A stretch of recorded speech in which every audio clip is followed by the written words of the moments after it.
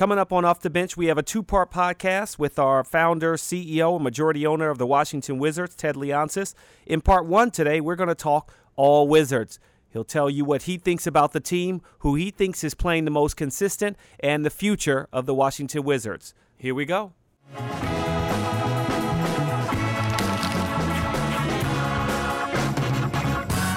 What's up, Wiz Kids, and welcome to another edition of Off the Bench. Jamoke Davis here with Zach Rosen, Chris Gehring, and Jacob Rame. And he needs no introduction, but we are very excited to have our majority owner and CEO of Monumental Sports Entertainment and, of course, the Washington Wizards. He owns that team too. Ted Leonsis, everybody, joining us for the first time on Off the Bench. Thank you very much for being here. Thanks for inviting me. I'm very proud that you're the innovators in podcasting and been at it forever, so good for you. Yes, we have really, thank you very much. We really have enjoyed doing this, had some great guests, but I don't know if we've had as great a guest as you. And let's jump right into the Washington Wizards, a new season after making to the second round of playoffs along with the Caps last year. Just talk about what you have seen so far from this team. Well, I think we're off to a slower start than we all anticipated. I thought that having the continuity and bringing back Otto and John and Brad as our core, and we have one of the best starting fives statistically when they play together, that we would have a better record. We're a couple of games over 500. If season ended today, most likely we'd be in the playoffs. But we have a lot of work left to do. I think everyone understands that we're overcoming injuries. We started the year with Markieff Morris, who's kind of a glue, unsung player for us. He's tough, rebounds, and we saw the other night he had his first really breakout good game and how important he can be to the team. He's just working his way into shape, and we've had a setback with John being out. Got to overcome that with injuries. John's the person that has the ball in his hands most of the time and makes the team go. So, if we can get through this big road trip right now and come back around 500, I think we'll be well positioned for when John comes back. But I'm not very satisfied with where we are, and I don't think anyone in the organization is. Speaking of continuity, big commitments made to John, Brad, Otto, but not only that, but they wanted to be here. And what do you think that speaks to the culture that we've developed in D.C. for this basketball team? Well, drafting and developing and retaining your best young players is very important. Kelly Oubre is a first-round pick, and he's really contributing. And being able to build the team around young players is, I think, vital, not only to the performance on the court, but it's how you build your business. The fans need to trust that you'll draft well. They get to like the players. There's a longevity around it. And to have John his rookie deal and then his first max deal and now a super max deal, and know that you'll have a great player, maybe top 10 player in the league here for a long, long time, really lets the fan base trust you that you're going to do the right things in the right way. And so, you look, the ways you build the team is through the draft and through trades and free agency. And free agency is really a crapshoot, and we've seen that. For every great free agent addition, there's lots of free agents that you bring in that have to learn the system, settle in the city, get to know their new teammates. And we're all one injury away from people not being able to live up to their contracts. So I tend to, from a cultural standpoint, philosophy standpoint, reward the players that believe in us early on. And Otto went to Georgetown.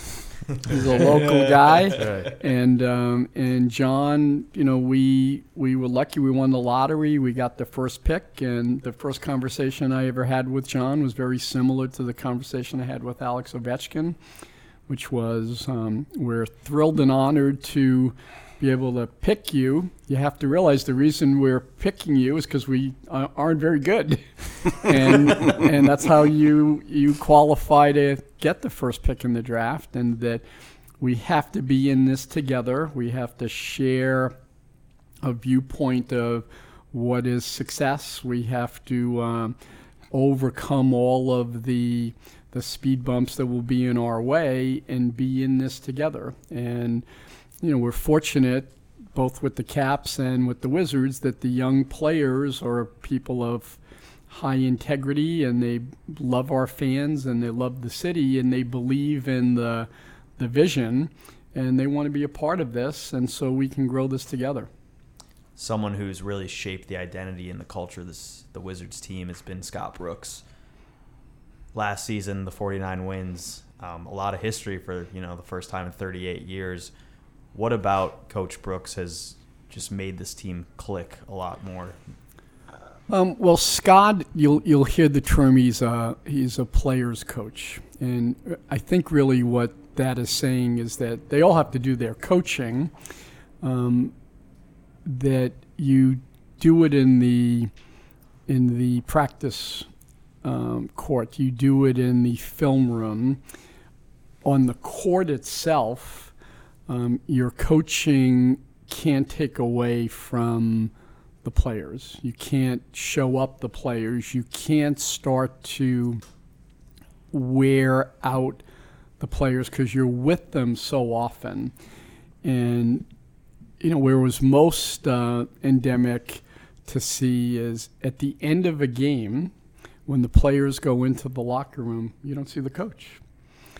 And that was the first time I had experienced that the coach wasn't close to the players. And it was, hey, they just performed. They either won or they lost. This is their time. They have to decompress. There's nothing I can say that's going to add value to the game a couple of minutes after the game. And that's a very astute thing around being a player's coach. And knowing when to be tough, knowing when to scold, knowing when to let someone figure it out. I've watched Scott on a couple of occasions ask the players, okay, you're in the game. Is this play going to work? And he has a strong point of view, but enlisting the players' voices is a important thing to do. And so we have a good locker room. We have high respect.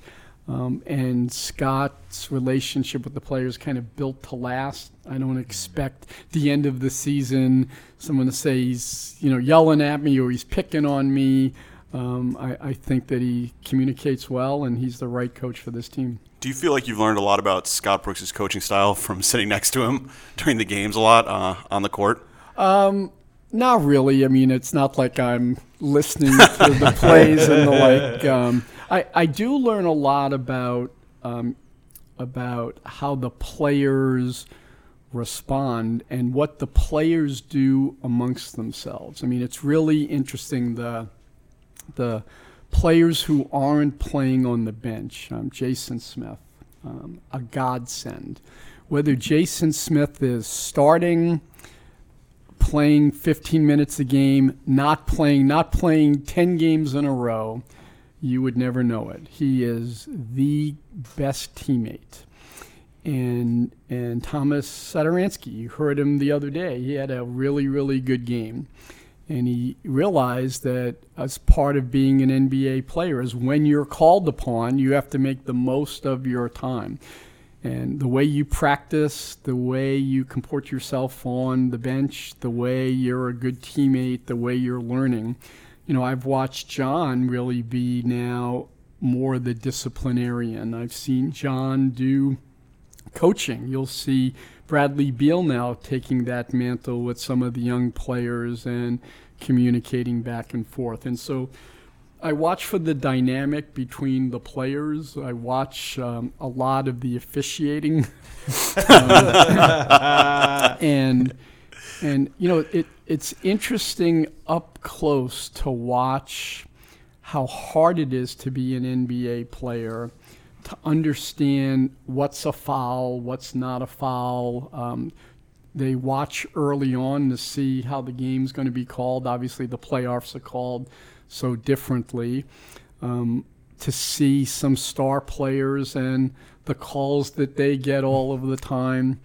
And it shows. Sometimes you'll see us lose a game by 4 or 5 points, and you'll see a team out shooting us from the foul line by 12. And so just being able to adapt to what another team is playing against you, the people that have been substituted, that little chess match, but also how is the game being called is what I enjoy watching. Our the culture that Coach Brooks has created, the culture that we've created around the Wizards, kind of breeds the success for really 3 guys now that we have seen play at an all-star level at one point or another, especially this season. Obviously, John being injured right now, but John being a multiple-time all-star, Bradley Beal playing like an all-star, Otto Porter also, who we just saw, re-signed this offseason, playing like an all-star. What is that kind of, I guess, that name mean for this team, being an all-star and seeing all of those guys that you've been able to draft make it to that level and then lead this team and be those vocal leaders, as well as the guys that you see on TV, you see on the promotion of the team? The NBA has changed so dramatically in the last 3-4 years, and while it's a copycat league, what you're trying to copycat is success. And Golden State has raised the bar for everyone in the league. They play a beautiful game. They have 4, maybe 5 players that you could say are all-star players, 2 MVPs in the lineup. But what they've shown is a game that relies more on skill and speed and shooting. Fans will turn out and watch, and it can be successful. And I'm hopeful that we have 3 all-stars, but you now have to build around that with a team of depth and finding that right chemistry and what rotations work. We are incomplete because we have a lot of new players in the lineup. Our bench at times gets criticized. I think it's had a 10-game season, if you will, now that the second part of the 20-game season, that they have played very, very well. They won't lose a lead. Sometimes they can add to the lead. But there's this arms race in the league right now of keeping what you have and then being able to add to it. We're at the max that we can spend. We're spending over that. We're in the luxury tax. And, like our fans, I feel we're one player away. We need another person. I'll never forget when Bob Johnson had just entered the league, and that's why the Bobcats were called the Bobcats. He was the primary owner of Charlotte, and we had lunch. I think it was their 3rd season. I said, "How you feeling about the year?" And he said, "Ted, we're one player away." And I said, "Bob, we're all one player away." Michael Jordan, right? LeBron James, Kevin Durant, we're all one player away. And so, Rome wasn't built in a day. We still have young players as our core that still have upside. We're going to get better as our 4 young players improve. And we are able to make, if we have enough depth, that we can make some trades to be additive. But we'll get better as Otto gets better. I think right now, so far this year, I'd say Otto's been our best player, our most consistent player. It's been great to not see him step back. Sometimes when you get a big contract, you take a step back, you put more pressure on yourself. I didn't think that would happen with Otto. He's a very level-headed young man, great family, real commitment to his game, and I just felt that he would just be himself, and he's the kind of player who will incrementally improve year over year, different parts of the game. It's been great to see him, while John's out, demand the ball. I'd never seen him say, "Give me the ball." Brad now is saying, "Give me the ball," and you need that. This is a league right now where the stars have to shine. It's a league about stars. If you look, frankly, at our record, we've had missteps at the end of the game. I think we've had a 10-point or more lead maybe a half a dozen times, and with 5 minutes left, and we've lost that game. Those three core young players don't have a very good shooting percentage at the end of the game. And, if you look statistically, you can't say they're reverting to the mean. It's too early in the season, and you certainly don't want to tell John Wall, Bradley Beal, Otto Porter, don't shoot the ball at the end. Right. But, they hit a couple of baskets at the end of the game. We have a couple of defensive stops. We probably have 4 or 5 more wins. Well, I know that we would love for those players you mentioned to maybe be hoisting a trophy at the end of the season. We're also celebrating the 40th anniversary of the Bullets Championship in 1978 coming up in March. Also retiring Phil Chenier's jersey and his microphone, so to speak. I know Yeah. he'll be filling in.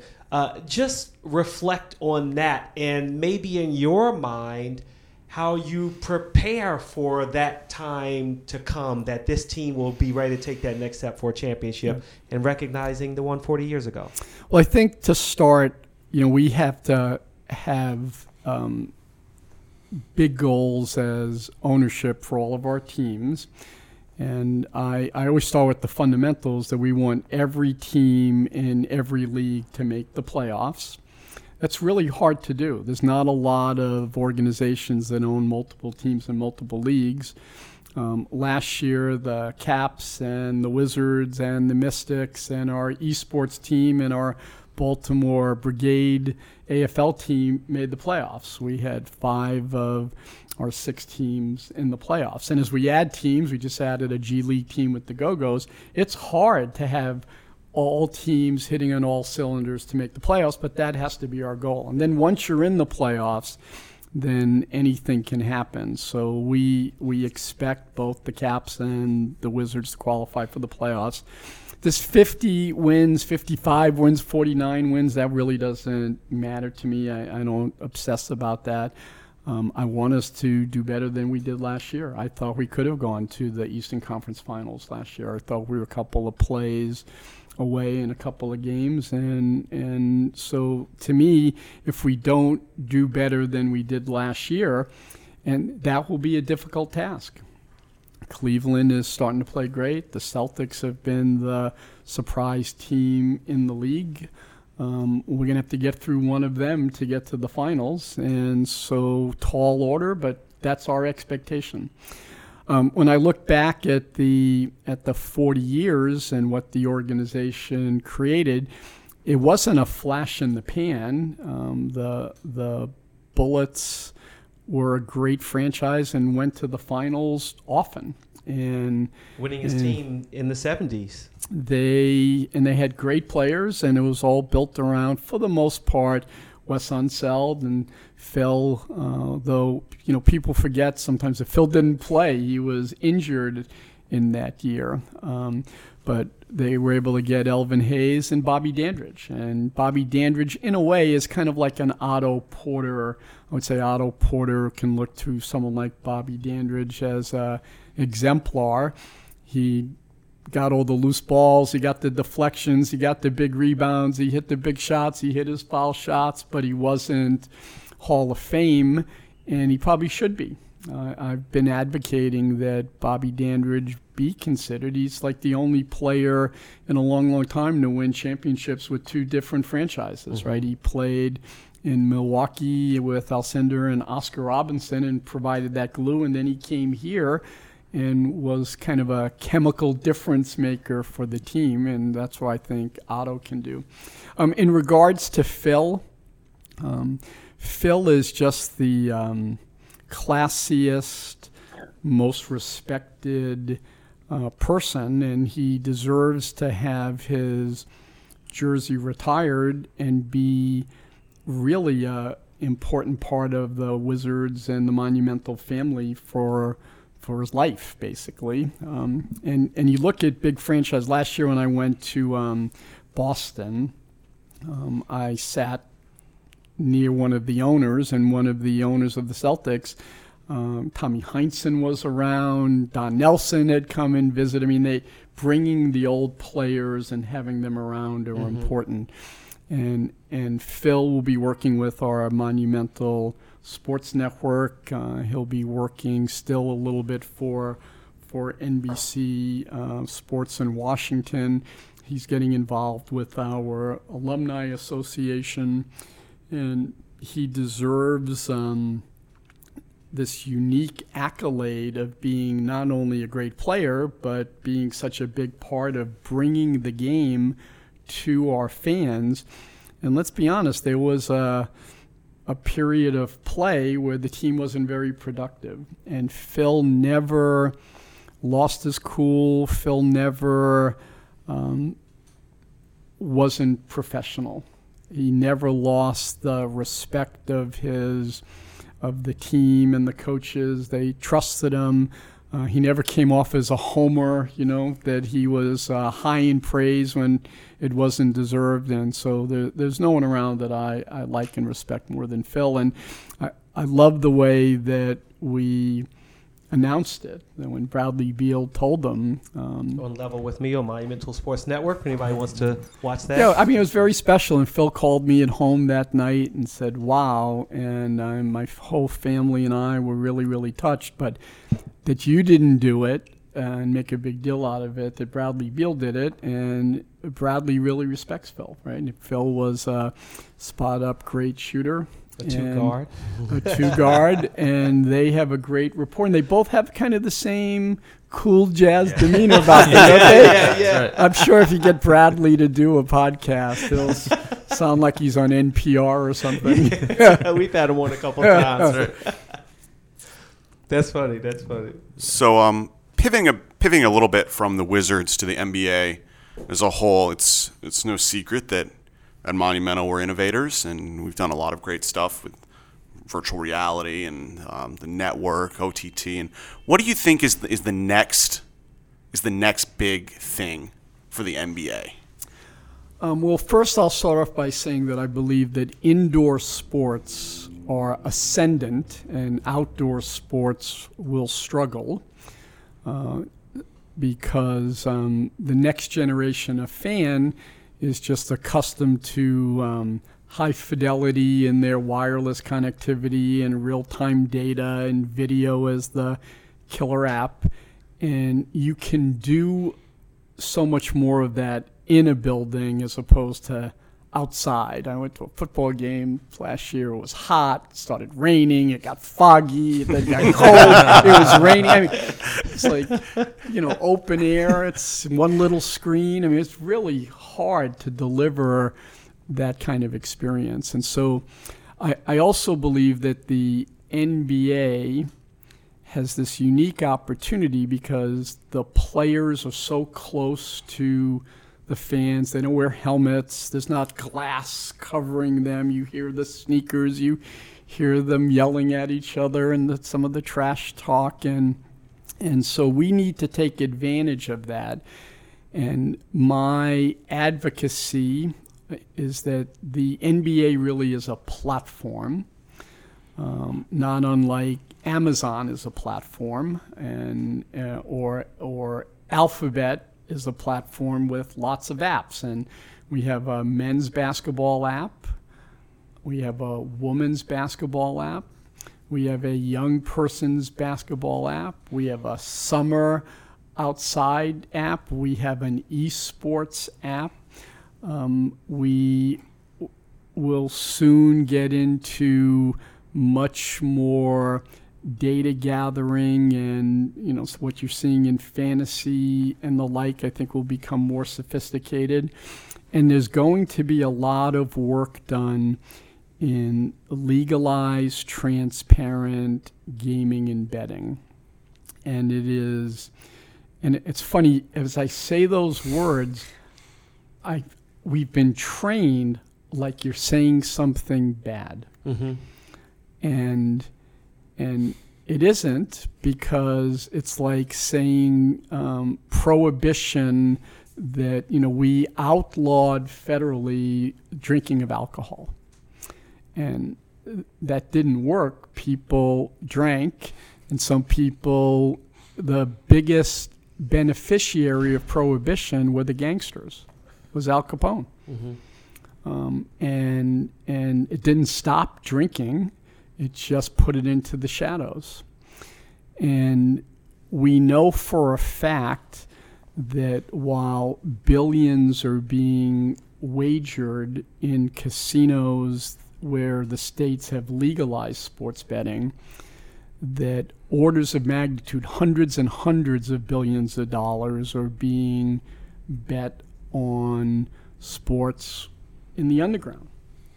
And, I made a comment the other day in a speech at the Capitol. It's like, who are we protecting with this? We're not protecting the players. We're not protecting the fans. We're not protecting the leagues, where we've made it so that the underworld can benefit from it. And in a world and an economy where we need more revenues, we need more tax revenues, we need to create more jobs, it just seems that is a big opportunity. And if it's data oriented, this morning I was watching CNBC, and I thought, this is what ESPN2 will become. Wow. You'll have buy and sell side analysts on players. You'll have what kind of payback if you are betting on these teams or these players. You'll have a scroll with real-time updated information. And, we look at Wall Street, it's regulated. We look at CNBC, and financial people, day traders, people in the industry, they keep that on all of the time. And you'll hear, the issue with sports, like the issue with our building, is it's open 3 hours a day. Like we have a cage up. I walk in at 6:30, and there's a cage holding our fans outside. Like, really? And imagine, if you will, that these are living, dynamic places, and that people and students and you can start to use the building for lots of different things. And I think gaming will create enough revenues and enough interest, and it'll be so regulated because we already give an incredible amount of information out. And we broadcast so much of the game. I always laugh. I'm so happy that you're doing the podcast, like the traditional radio hosts. Whenever I'm, I've owned the hockey team since 1999. And in the hockey business, I'm still a newbie. Wow. Right? I've attended thousands of games and thousands of practices, and I see lots of information, and I don't pretend to know hockey like the professionals in the business. And I'll call into a local radio station, and the DJ will say to me, "Well, Ted, I don't know anything about hockey, so let me ask you about this," and we'll chat. And then I'll want to say to them, "So why do you know about football? How come you never say, I don't know anything about football, but because you've watched it on TV?" And we're seeing now generationally that games and sports that were built for television, football was invented for television. You have a camera at the 50-yard line. You have a play that takes 3 seconds and then 30 seconds to comment on the 3 seconds. And it's played every Sunday, or it used to be played every Sunday, and you had 3 days after the game to talk about the game that just played, and then you had 3 days to talk about the game that was coming. Thursday night football, Monday night football. It oversaturated, obviously, the airwaves. And because it wasn't made as a local sport, last night I was flipping through the channels and NBC had Philadelphia and Seattle. Yeah, Seattle. And I watched for a couple of minutes, but I couldn't name 5 players on Seattle or, it's just...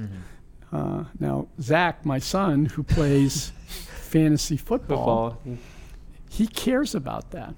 The data is what makes him care. I don't play fantasy. Same for me. I play fantasy football. That's why. So we're seeing that now. What we're doing with some of our other teams, like the Mystics, like Arena Football, is we want to experiment and see what connects with this next generation viewer. We're using all of this new technology from Kiswi, and we see it even in Arena. Our best-selling seats for the Washington Valor were I call them replicate the dorm experience. Bud Light Zone. The Bud Light End zone seats, stand up, really crowded, drink beer. Not at the 50-yard line. When you ask a young person which camera angle would you choose, they don't choose the 50-yard line. They choose end to end because that's the perspective when they're playing a video game or an esport. And so to me, following the click streams, following what young people are doing is what will matter. And I'm very proud of the NBA and the NHL in trying to be digital savvy, understanding that you've got to pay enough homage to the existing fan, but have programs, have music, have camera angles, have offerings that are relevant to young people. All right, Whiz Kids, coming up on Monday, we'll have part 2 of the podcast with Ted Leonsis. We talk G League and our new team, Capital City Go-Go. How a championship years ago is fueling Ted's fire, and a new initiative that will make you want to be monumental. That's Monday on Off the Bench.